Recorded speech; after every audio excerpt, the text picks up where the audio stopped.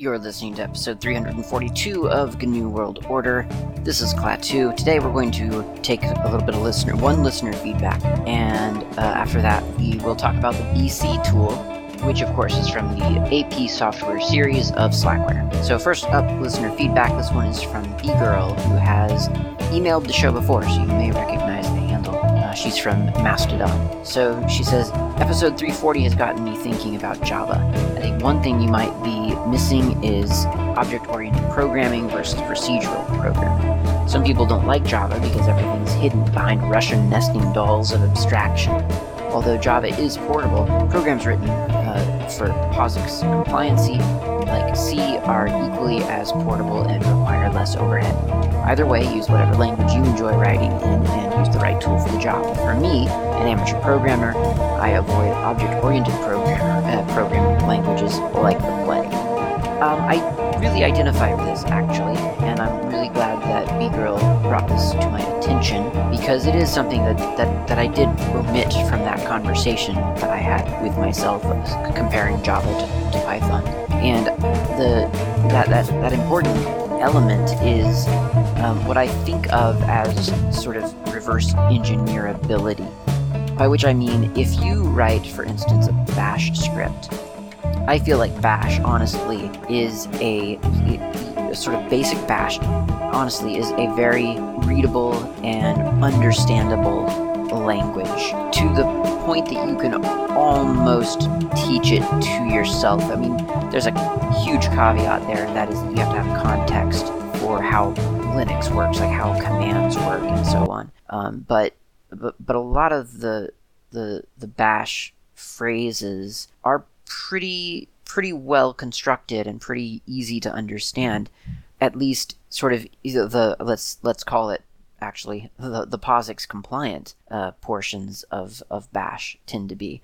I mean, there's some POSIX compliant stuff in there that isn't super easy to understand, and a lot of the bashisms definitely are not easy to understand. Double bracket dash e foo double bracket pipe do something here is not super easy to understand, and it gets worse than that with expansion, name expansion, or substring replacements, or extraction. It can get pretty ugly, and I think this is an important thing to understand, and that is that the internet, for instance, taught a lot of us sort of how code worked, and when I say how code worked, I mean HTML. There are a lot of people out there who kind of came into a better understanding of computing by reading HTML and by making little modifications to other pages that someone else has constructed. You copy the code and paste it into a text document, and you save it, and you open it up in Firefox, and you realize you've just altered the thing that you had seen before, and it's a really cool and amazing experience. And I think that kind of experience should be open, and I use that word significantly, to everyone. So, especially in open source, I feel like we kind of have a little bit of it's part of our mission statement to ensure that ease of entry is available to anyone who wants to sort of dip their toe into computing. And that's a tall order. That's not something that's easy to ask of technology, really. But we keep talking about how technologically advanced we are and how great things have become, and yet we are still struggling, I think, with that backwards compatibility with noobs. And I say that in a loving way. As someone who wants to get into computing, they should have something out there that they can open up and read and kind of start to learn how it's all done. And I don't know that it's common for someone to open up, for instance, C code or Java code or even Python, to be honest, but I'll get to that in a moment, and just think, okay, well, I see how this is done. I think I can do this. Whereas with bash scripting, speaking from experience, I feel like you can really you can get into the whole computing thing just by looking at people's bash scripts, looking at the way that your computer starts up in the first place. All of these configurations and these plain text files, it's huge. It's a huge part of open source, I think. So it's important. It is very important. Now, I think the reason this point was omitted from my Python versus Java discussion is that I don't know that the promise of Python as a simple programming language that anyone can pick up, I don't know that is currently necessarily fulfilled. I mean, I say that, and yet I've taught Python to young children. So I know for a fact that it is something that literally like 10-year-olds can pick up and do. They can understand it. They can grow to understand it with proper training. But I feel like you have to sort of insist on making it be that way, and that there's a push or a pull maybe in the Python community right now to make Python a really, quote, proper language. And it's an important thing. I mean, they kind of have to do that because Python is being used for everything now, and it's great because it's an easy programming language to write. It is something that is a real pleasure in many ways to be able to sit down and just do Python. It's a very relaxed environment. You've got a lot of great tools at your disposal. You don't have to remember a bunch of kooky and crazy syntax rules. I mean, you do, but you also don't. It is a very relaxed language, but it's being used in a lot of stuff, so it has to take itself very seriously. But I think as languages do that, I think there is a tendency for them to kind of accidentally pull away from that, hey, look, you can just open us up and read us like it's an English sentence. It'll be self-explanatory. And I just don't know that Python's really that language anymore. And I don't know, maybe this is something, I haven't been in computing that long. Maybe this is a cycle. Maybe this is something that happens. Programming's come up, and they're beginner-friendly, and they're really simple, and they're treated that way. But then people start taking it really seriously, and it starts to get used for really important things, and all of a sudden everyone needs to come up with specifications for how things are properly done, and you've got all these different, you got this formalization that just wasn't there in the beginning, and that can be pretty difficult for a new person to come into. Like if a new person stumbles into the professional side of Python, I don't think they're going to see a bash-like scripting language that they can easily read and reverse engineer. They're going to see object-oriented code with decorators and class instantiations and constructors and all the things that you do in an object-oriented language that truly makes no sense without a whole lot of context. And that's kind of what a lot of Python is now. I mean, even simple things, like an example that I've kind of noticed recently, pip. Pip, it's the package manager for Python. It's been around for a while. If you want a Python library and you don't want to get the Python library from your package, your software repository, because maybe you're afraid that the software repository is too old of a version of that library, or maybe you want to manage your libraries in a virtual environment, so you just want to do it locally, whatever, pip is your answer, right? So you do pip install foo. Yeah? No, you don't. So now Python is saying that sort of Python, meaning sort of like, I don't know, the governing body of Python. The official Python method of using pip now is python-m pip install foo.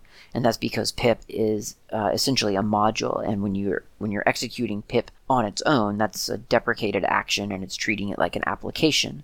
Whereas Python, or pip, somebody turned it into a library or a module, and that's the appropriate way to execute pip now. And once again, this is an important and great thing that they're doing, because now, if you're telling your users, hey, look, I don't want you to write applications, I want you to write libraries, and that way we all have a collection of really, really useful libraries that we can borrow from each other, and less work has to be done by each of us. And that's obviously a great thing. At the same time, it's a really advanced topic. That's an advanced concept for someone who just wants to make their computer, I don't know, do whatever, stay awake while they're watching a movie, but they don't want to turn off their screensaver settings, or maybe they want a little calculator that they want to program themselves. Whatever.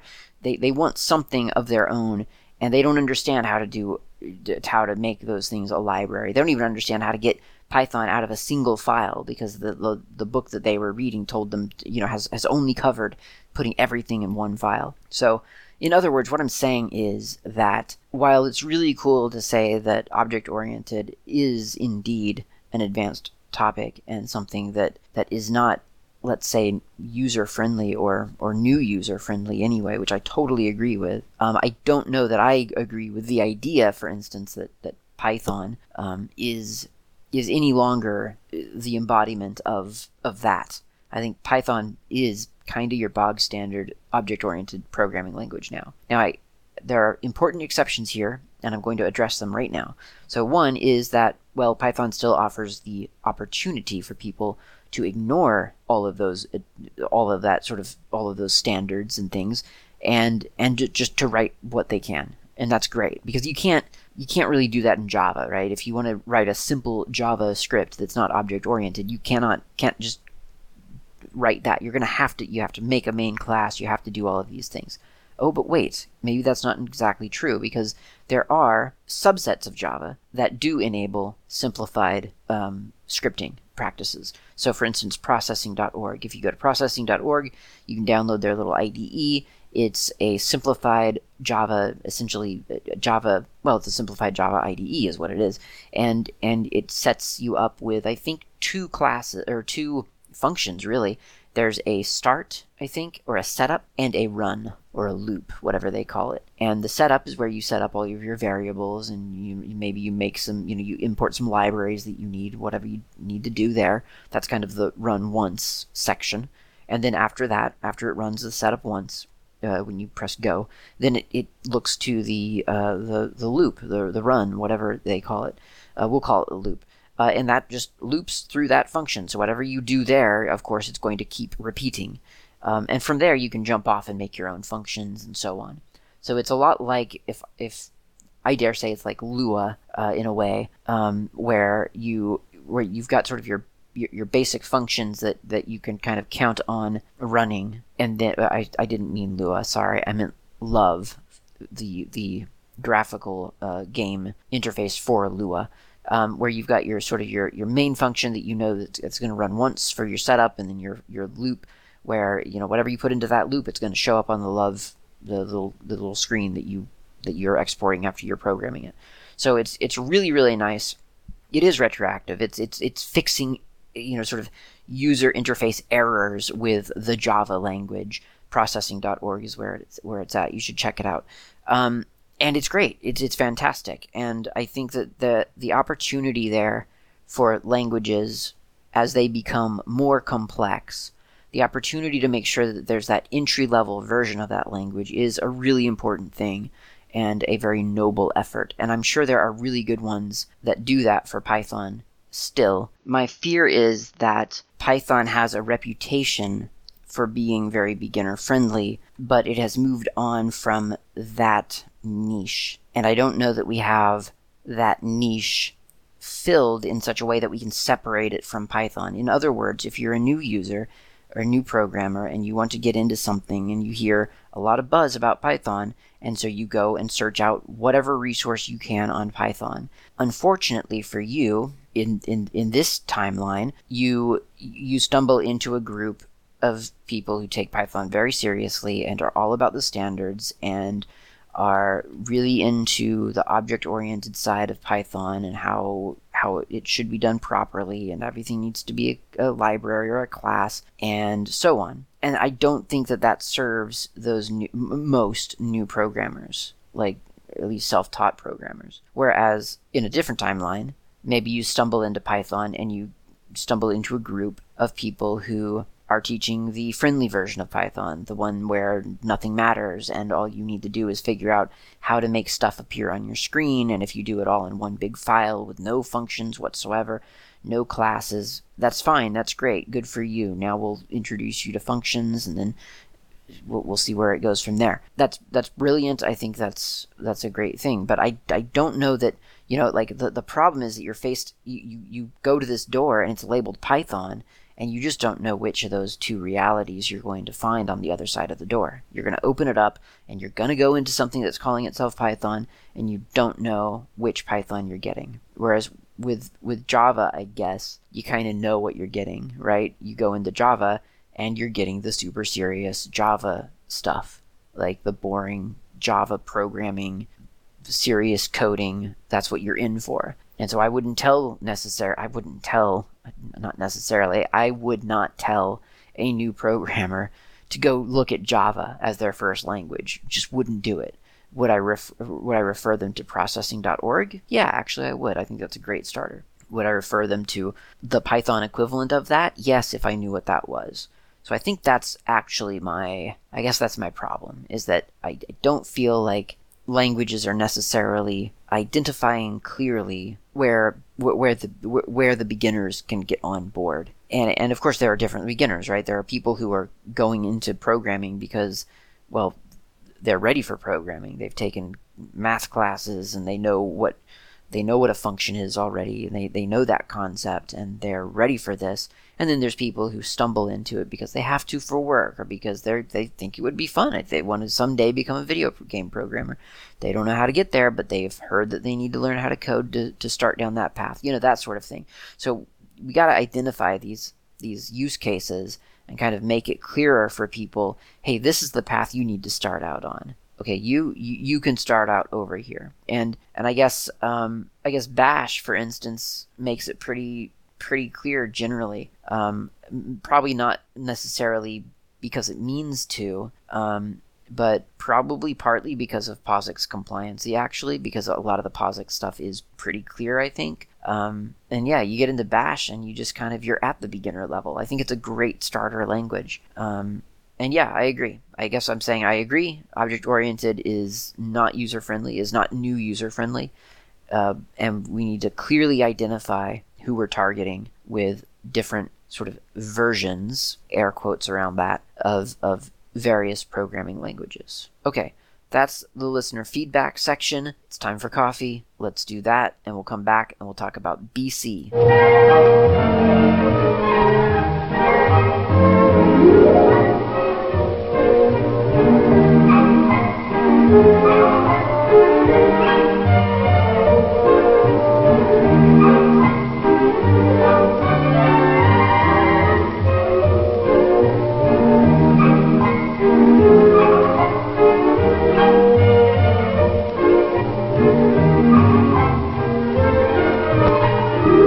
Okay, BC, this is a GNU utility from the AP software series of Slackware. I feel like we've all kind of heard of BC. It's one of those commands that I feel like it kind of shows up fairly frequently on the sort of, I don't know, those posts online where you ask an intelligent question and you get a technically valid answer, but it's not like the best answer. Do you know what I mean? It's one of those where someone clearly does some kind of research into a thing, and then they do answer the question, and then they put it online, and you think, why would you answer that question that way? Like that is obviously not the sort of the best answer, or at least it's not a complete answer. So here's the canonical example of BC, right? The question is always, how do I add two numbers in Bash or from a terminal? And the inevitable answer is echo, quote, 1 + 1, close quote, pipe, BC. And you get 2 back. And you think, great, that's fantastic. And it's completely unusable, right? I mean, nobody wants to do that for a calculation, especially nothing advanced. You don't want to do complex math by echoing something, by echoing the phrase and piping it through BC. That's just ridiculous. So I didn't know much about BC, to be honest, and I avoid it typically. I did remember an article on opensource.com from 2016 by Dave Taylor, who I know from, I know that name, I don't know the person, from Linux Journal, back when that was a thing. And there's this article about an interactive calculator for the Linux command line. And it's kind of this sort of weird sort of hack around ever having to use BC. And that's kind of funny because I feel like a lot of the things online that I do find about BC are either that stupid echo example that I just referenced, just echoing two numbers and piping it through BC, or it's a hack around just not having to use BC. And even in the comments of this article, there are some great comments, but it's all about how not to use BC. There's one from a person named Wei Lun Chao who says that they developed a pure bash calculator, and there's a link to the code, which is a dead link now, but I did a little bit of digging and found the updated version of it. It is quite nice. I will post a link to the updated version in the show notes. There's someone else who says, hey, just use Perl. And of course someone else says, hey, use Python. So and Python, to be fair, is the one that I kind of default to. I just launch a Python shell, I do the math that I need to do, and then I get out of the Python shell. It's kind of stupid, but it kind of works. So BC, it's a little bit of a problem, and the more I kind of looked around to find what BC was really for, the less I discovered. I don't know, that is to say, I don't know whether BC is sort of targeted as kind of a data science kind of tool, for lack of a better term. Like, is it GNU Octave? Is it NumPy? Is it like what exactly is what's the target use case here? And I don't know enough about any of those worlds to even recognize, any kind of similarity or even just to kind of get a feel for what someone might see in BC. Well, as is often the case, there's documentation for this tool, and we can look at that and discover quite a lot about the little tool called BC. And that's exactly what I did. So if you go to gnu.org/software/BC, you'll find links to the documentation. It's very elucidating. It doesn't answer my question of sort of who uses this for what. But then again, I don't know that the documentation could possibly know that. I don't know why someone writing documentation for BC, or even the person who writes BC, would know necessarily what people are doing with the tool. And I guess maybe I could look at the bug tracker or something like that and really try to get a feel for what problems people are having with the tool and what it is that they are trying to answer with the tool. But I didn't do that because it's not that much of a burning question for me. Really, what we're here for is to understand more about BC, the command. So first of all, I'm going to say I don't believe that BC is honestly meant as a command. I mean, obviously it is. They didn't accidentally include in the BC command that can launch. They didn't do that on accident.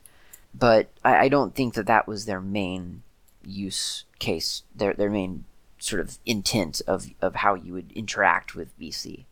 So aside from echoing things into BC, and you can like echo one pipe BC and it'll spit out one back at you. So it's a pretty sort of it's not a very useful filter, really. It just doesn't do that much. Instead of doing that, or rather in addition to doing that, you could just issue the command BC. That spits out some copyright and licensing information at you, and it dumps you into a completely empty session, sort of interactive session with BC. You can type stuff like, 20 minus 5, 15. It answers. 23 times 8, 184. So all kinds of things you can do here. It's basically a calculator. That's kind of fun. So let's try advanced functions like, cosine. So I'm going to just do COS, assuming that this won't work, but pretend like we're just kind of hacking around and messing around. So COS, parentheses 90, close parentheses. Runtime error doesn't work. Okay, so that's a no-go. So we'll quit. We'll type out quit. And then we'll look at the man page really quick. And we see from the man page that there aren't actually that many options here. You can do the interactive mode. You can force the interactive mode. Well, we don't have to force it. We just got it anyway. You can do a -- math lib to define the standard math library. You can also do -- standard to be more POSIXly correct. And that's about it, really. I mean, there's a couple of other things in there, but it's not really that big of a deal. So if we do BC -- math lib, we discover that we get, well, now we're back into the interactive session. So it's a little bit like Python. If you've ever played around with Python, you type in Python and you're at this sort of Python prompt, and you're inside of this thing called idle, and you can try out your different Python commands or Python statements that you want to see what they render. So this is a little bit like that. And of course, we can do the math, the simple math still. That still works. But with mathlib, we inherit some extra little functions, and those functions are described in the manual. I will go back to the first page over here, and there's down near the bottom, after it describes the language itself, which we'll get into in a minute, there is a list of math library functions. And sure enough, my math library functions, there aren't. It's not blowing me away here, but there are some. So there's s parentheses x close parentheses, and that'll give you the sine of x in radians. C and then parentheses x, the cosine of x. A is the arctangent. L is the natural log. E is the exponential function of raising e to the value of x, and then J is the, I don't even know how to say this. That's how far beyond my math understanding this already is, the Bessel function of integer order in and x. Sounds exciting. Okay, so I'll go to back to BC here, and we'll just do a C parentheses 90, and that gives me negative .4480.736, which sounds roughly correct to me, given no other information. I'll just type into a web search engine here, what is the cosine of 90? That did not work. Alright, I'll go to a different web engine with a little bit better instant calculations. Yeah, negative 0.4480.376 and a couple of other numbers. So yes, that does appear to be correct. So already we've got a couple of bonuses here. We've got some new functions that you can play around with. You can also define your own functions, and that is done with the define keyword. And you can create a function just like you would in any other programming language, except of course you've got to think in terms of, I guess, in terms of the BC abilities. So, for instance, we can do maybe an absolute value function. Let's do that. So we'll do a define ABS, and then parentheses in, close parentheses, and then we'll do a curly bracket, a curly brace, and then we'll hit return. I don't know if that return's actually necessary, but I'm hitting return there. It's probably not. New lines do have significance in BC, but I don't think it needs to be a new line in that particular case. So the first phrase that we'll write is, we'll detect whether the number is greater than 0, because if it's greater than 0, then we can just spit back out the number, right? The absolute value of 1 is 1. There's no modification needed there. So, and in case you're not aware, absolute value, I actually don't know the purpose of it. I'm not mathematically inclined. I don't know the actual use of this. I mean, I can imagine, but I don't know like if there's a definitive answer. But the absolute value, you take a number expressed either as a negative number or a positive number, and then you return just the number with no sort of connotation about whether it's negative or positive. It's just the absolute value, the converted value of this integer that you're giving me. Here's the integer. So I feel like that's got to be like the equivalent of some of the more unusual, bash checks, when you're looking for, I don't know, the real path of something, and you think to yourself, well, why would the path of this file be any different than, the path, like the location of the file after PWD? It's just kind of like this weird reinforcement.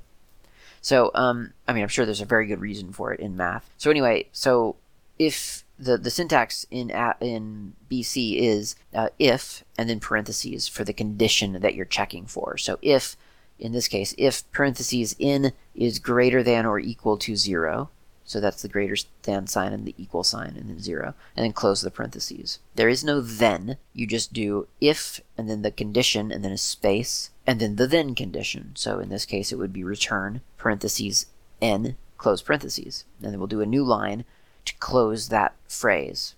So there's no close to the if statement. There's no if phi. There's no curly braces required. It's just you write a line and you do a new line. You can do more scoping than that, but that's all that's necessary in BC. And then, so instead of even bothering with like an else statement, we can just put return parentheses negative n close parentheses, and then close the curly bracket. So then I'll hit return, and that, now that because I'm in this interactive session, that becomes part of my session. And we can test it with abs parentheses negative 8 close parentheses, and we get back 8. That's correct. abs 12, and we get back 12, so that's correct as well. So there you go. There we've created our first function, and we've invoked that function. And we've also seen how the if statements work. Now, like I say, you can actually do that with sort of more, I guess, clearer scoping. So for instance, if we redefine this, and just to make sure that I'm not clobbering something or cheating, I'll do abso as this function. And we'll give it in again just for the input. It wants to get a number from us. And then I'll do a curly brace, and then I'll do if phrase in is greater than or equal to 0, close parentheses, and then I'll do a space, and I'll do an open curly brace there and do a return in, and then I'll close that curly brace. So the scope of that if statement is just sort of, it's just going to return that number if the statement is true. There's really no else as far as I know, so then I'll just do a return negative in, because we're negating the negative if it's not positive, and then we'll close the curly brace. And so now if I do abso negative 2, I get back 2, abso 2, I get back 2. So it works perfectly just as well. It's kind of up to you, which is nice. I mean, I think that's a nice feature to give people a little bit of an option in terms of coding style. I quite like that. Let's see. I think we saw a function in the GNU manual for a factorial, didn't we? No, I'm sorry. We saw exponential. All right. Well, it's not as fun. I mean, it probably is as fun. I'm not that good at math, to be honest. So I'm kind of stretching myself by trying to write math functions. It's just not something that comes really natural to me. Okay, so interestingly, I mean, you can certainly create variables. So if I do, if I just say foo equals 23, and then type in foo, I get 23 back. So that's easy variable expansion or analysis, investigation, introspection. Is that the term? I don't know. It's easy. It's simple variable structures. Not that hard.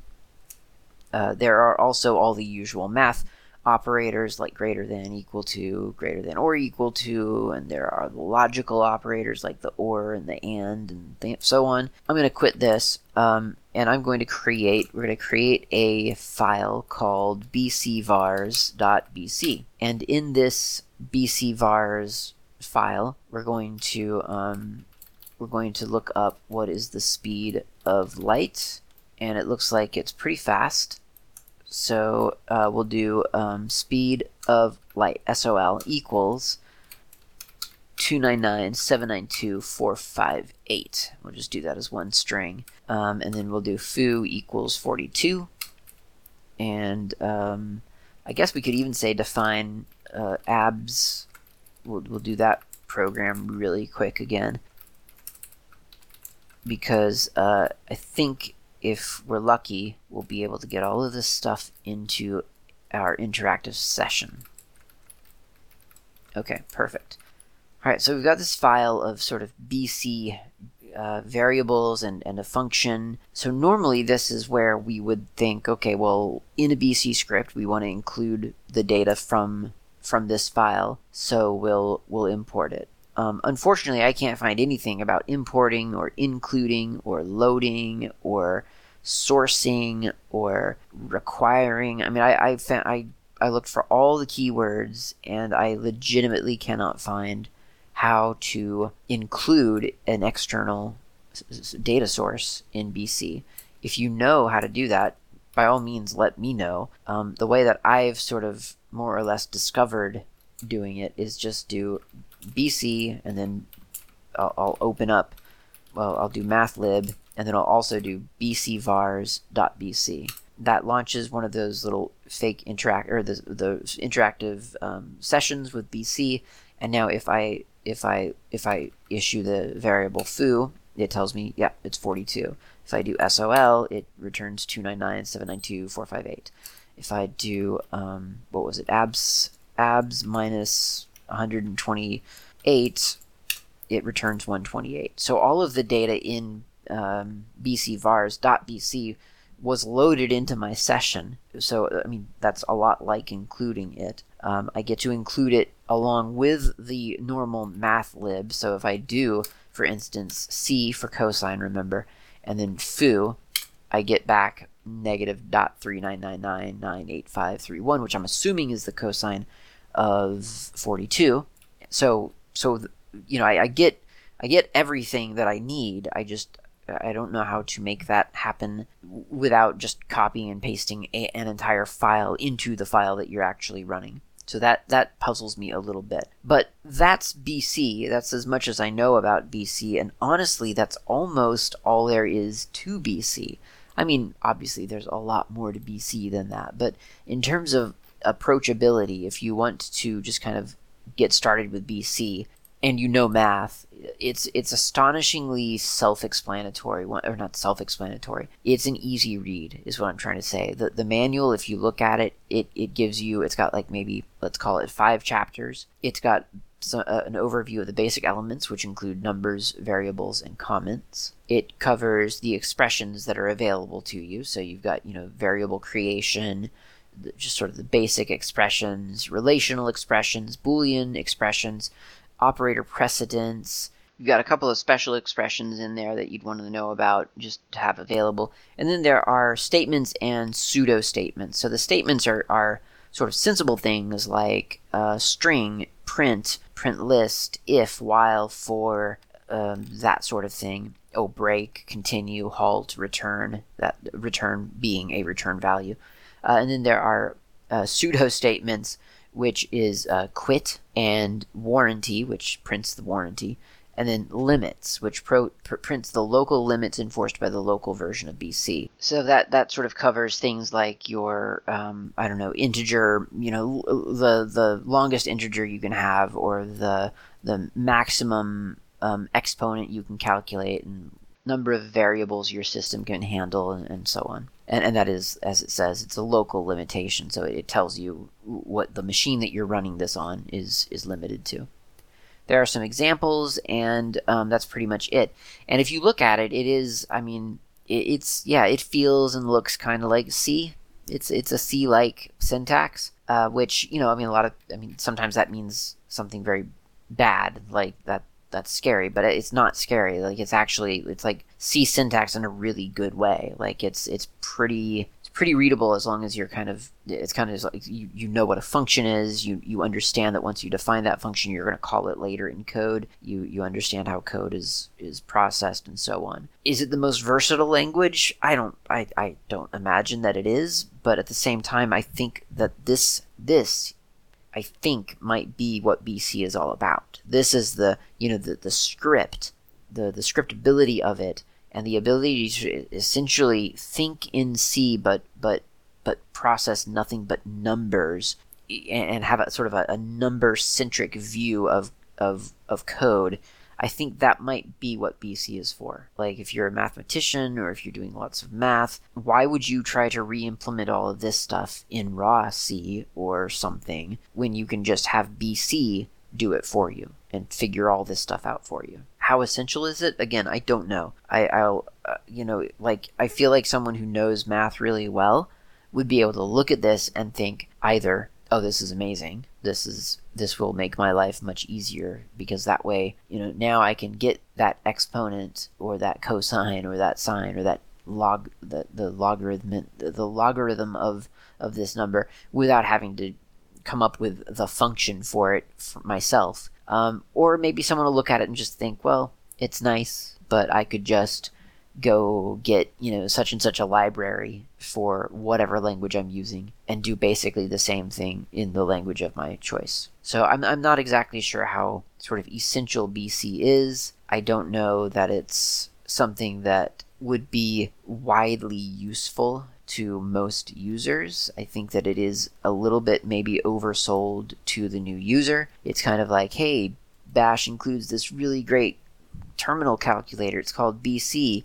And it's like, yes, that's true, but is this really is this really what we are using for this? Because it seems like there's probably better things for this, for what I want to do. And as it turns out, there really, really is. It's this pure Bash calculator that Wai Lun Chao wrote. It's very, very cool. You should definitely check it out.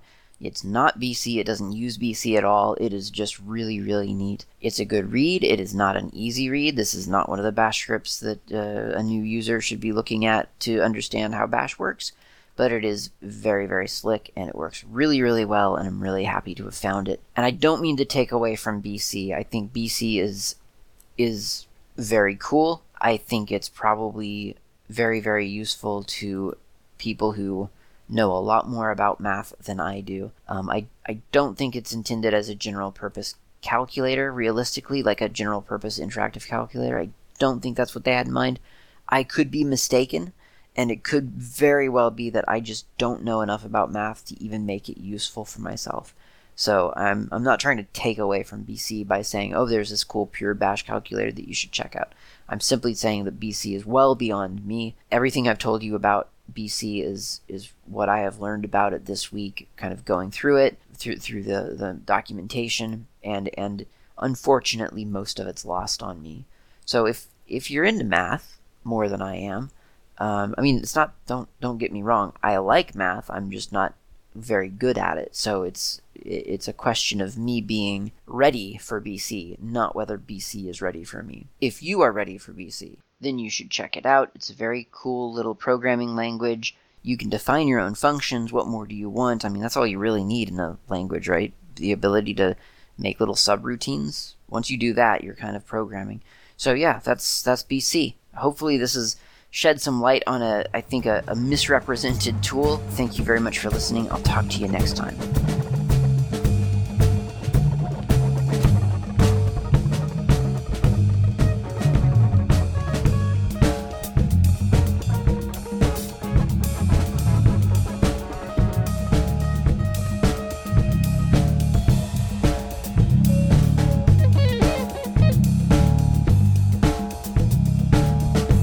Thank you for listening to the GNU World Order Ogcast. This has been Klaatu.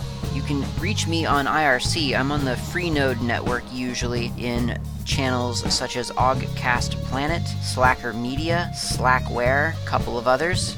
My nick on IRC is not Klaatu. You can also reach me lately on Mastodon.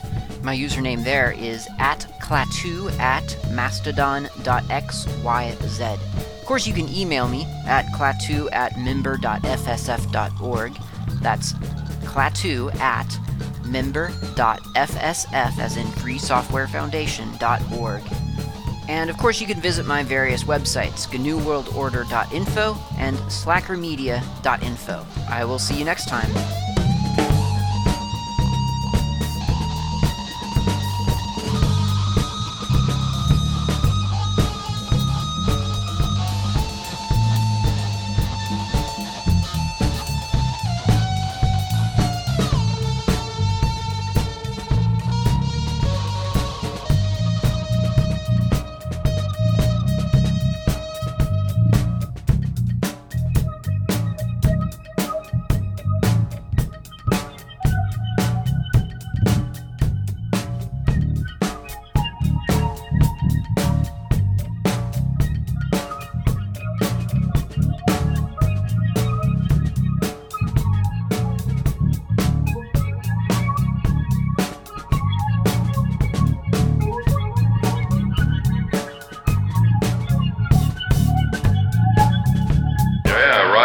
make you aware of the fact that you're a human being instead of a little meat machine. But we don't even want to talk about that, right? No. We don't want to talk about expanding your imagination and thinking for yourself. Yeah, God you're not- forbid. This whole stuff isn't confusing to you at all, right? No, that's the way it goes.